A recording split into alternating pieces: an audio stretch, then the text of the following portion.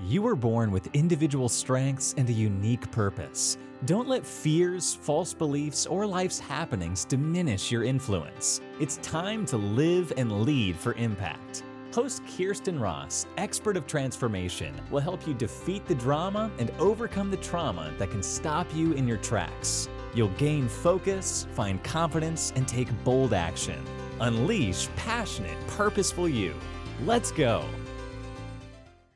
Welcome to Live and Lead for Impact. I'm Kirsten Ross Vogel, your host, and this is episode number 180. Today, I am sharing a really important topic that I get questions about almost every day, and it is how to increase productivity and ramp up time when you're onboarding new team members.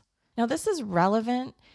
We can use that term team member very loosely. So it can be a contractor, it can be someone who will be freelancing for you, it can be a volunteer for a nonprofit or a W-2 employee. So it doesn't matter what kind of team member they will be. These strategies will help you have a much better onboarding process and experience for both you, the rest of your team, and that new team member. Let me dive right in because you know that your bigger, bolder impact requires that aligned team. How do they get aligned? Well, they need to onboard well.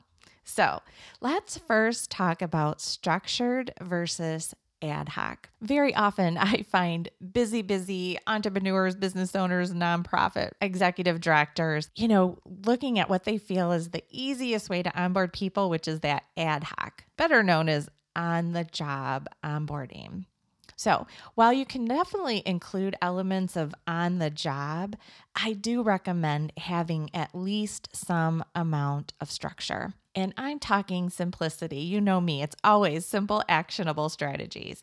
And so even if you just use an Excel spreadsheet, a Google Sheet, a Word document, whatever it is, create a table that lists the skills that they need to have.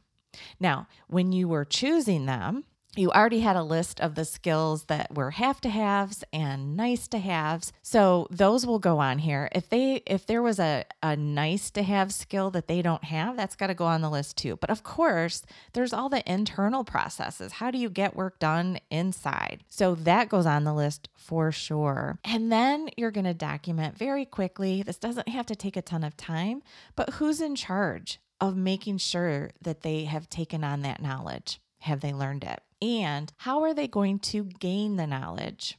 Are they going to read an FAQ? Is there a video, a webinar? Do they need to shadow someone? Is there a manual they're going to read? Will they spend time with you or someone else on the team to sit down and go over things? So document who and how is in charge of giving the knowledge, passing on the knowledge, and who's in charge of making sure, again, that they've moved through that learning curve. So have at least that amount of structure done and prepared before you're bringing them on board. It will save you tons of time. So here's the problem with complete ad hoc. One, there is so much, I'll call it Q&A pressure. When you bring someone new onto the team, they're already wanting to feel like they're doing a good job, like they're impressing other people. They don't want to look stupid or feel like it's taking them too long to learn new things. And if you put all the onus on them to just, hey, if something comes up and you don't know, just go ask a question. One, they feel like they're bothering their team members. Two, if they've been working there a while and they feel like, oh my gosh, what if I should have known this already? I feel weird. I don't want to ask. I just want to figure it out. Three, if they have been there for a while and there's still something they don't know, the team members might start to feel frustrated. Like, are you kidding me? How can you not know this already? Well, if you're totally ad hoc, maybe this opportunity to learn has not presented itself to them yet. So there has to be some amount of structure so that you're not putting all the requirements on them. So have a structured bit of learning, however that's going to happen, with follow-up Q&A. So the next is the learning curve. If you're totally ad hoc, that person, like I said, at some point, they're going to start to feel uncomfortable. Oh my gosh, am I learning at the expected rate or am I behind? And if they start to feel behind, they're really uncomfortable. And you or other team members might also start thinking, man, it seems like they're taking too long to really get this job. But again, there's no way to evaluate whether that's true because they're only learning as the opportunities are presenting themselves, as a particular customer situation comes about and they're involved. And so there's no way for you or the rest of the team to evaluate, they're moving through the learning curve well, or they're moving through the learning curve too slowly. Either way, this can generate discomfort. So if I'm a new person joining a team and I start wondering to myself, oh my gosh, I can't believe I still have questions, I'm now really uncomfortable and I might stop asking the questions. And then you can have a lot of missteps or slower work or lost productivity. And you don't want that.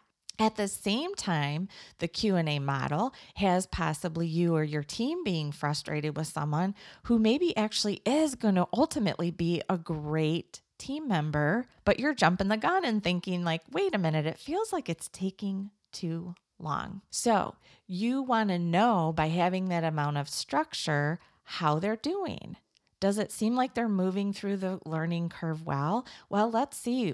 Oh my gosh, we didn't even hit this one yet. So yeah, of course they didn't know that yet. So now you have something to gauge it against to see like, oh, have they moved through this learning? Have they taken it on? Have I seen them demonstrate that they understand it? And you'll be able to see that if they had questions, oh yeah, we didn't have them read that manual yet. They shouldn't know that yet. And you can also give them the encouragement or the feedback, constructive feedback of, you are doing great. I know it might start to feel uncomfortable, like it's taking too long, but trust me, you aren't. It takes time to learn all the things. You're doing a great job. Now they can feel comfortable. Oh, good. It's normal versus, oh my gosh, it's taking me too long. And then you can do a true fact-based assessment to see if they're doing well or need a little extra investment. And at some point you can say, ooh, the investment's too much. I don't think they're going to have the ability. Or, yeah, they're worth it. They absolutely are going to be amazing. We just need to pour into them a little bit more. Then next, without any amount of structure, when do you start holding them accountable? Because, without structure, they can just keep saying, oh, I'm sorry, I didn't know. And the truth is, you don't know if they do or not. So is it a learning curve issue? Is it an attitude or an aptitude issue? Are they a person who doesn't really care about doing a good job? I mean, hopefully that's not the case, but you can't answer those questions. You don't know when to hold them accountable because you don't have the documentation of whether they've been through the learning yet. So another reason to have that, at least a minimum amount of structure. And again, this will allow for timely evaluation, good constructive or positive feedback, which is one of the innate desires of people. They want to know and feel like they're doing a good job.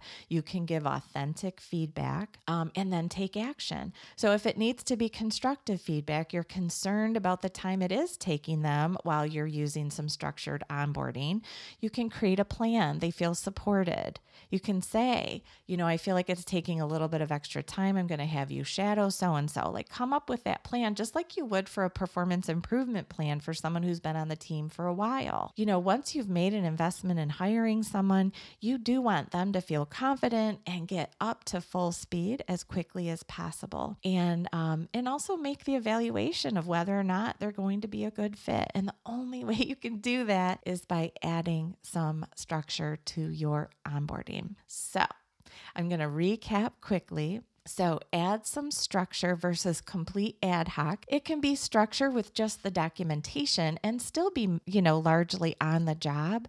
That's fine. But just make sure that you have someone who is in charge of making sure that they've moved through the learning, we'll call it the learning opportunity. They've read the manual, they've done the job shadowing, kind of have an order in which these things should happen. And then someone who can check in to see and invite the clarifying questions. Hey, I know that you went through the manual. Do you have any questions? Where are you at with everything? And can also just kind of take a look. I'll tell you, there have been times when I've worked with clients who do not have a good onboarding, nor do they have anyone who new people are accountable to. So for instance, sometimes CPA firms just have pools of people that are there to support the higher level people in the organization.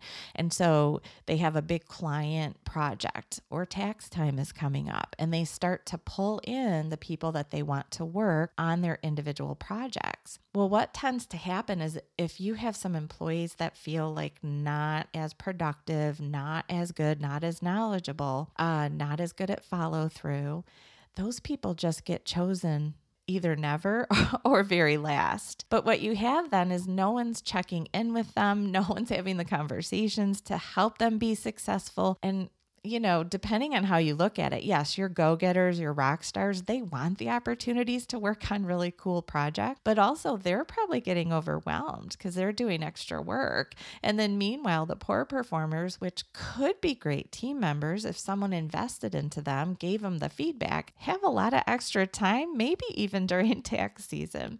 So that's just a little example of, you want to make sure that you're staying on top of the whole onboarding process. So, and remember, the Q&A pressure on a new person, that's too difficult. People are uncomfortable with clarifying questions anyway.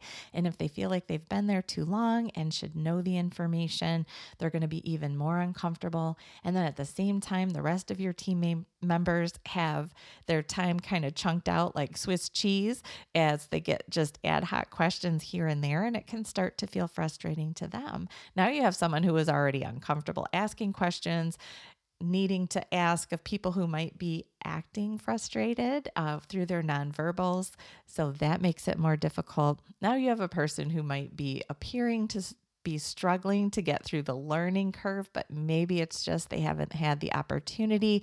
Something hasn't presented itself to them so that they can learn the information, or they're just trying to figure things out on their own because they don't want to bother their team members. Now they're uncomfortable. They don't know if they're doing a good job. And if there are missteps, you don't know if you can hold them accountable because there's no documentation about whether they should already know the processes or not. And you're not able to give them good, timely feedback and then take action where needed. So please increase productivity and ramp up time with at least some minimum structure to your onboarding. I hope this has helped. And if you need any assistance, reach out to me. I do discovery calls, 20 minutes. We can just check and see how I can help you build your high performing team. You can go to defeatthedrama.com/call, or I've got my 6 Simple Steps of Great Delegation. If that's one of your issues, it's a free ebook and video. You can grab that by going to defeatthedrama.com/delegation. So I'm Kirsten Ross Vogel. Thanks so much for listening, and get out there, make your bigger, bolder impact, and have an amazing day. Thanks for listening.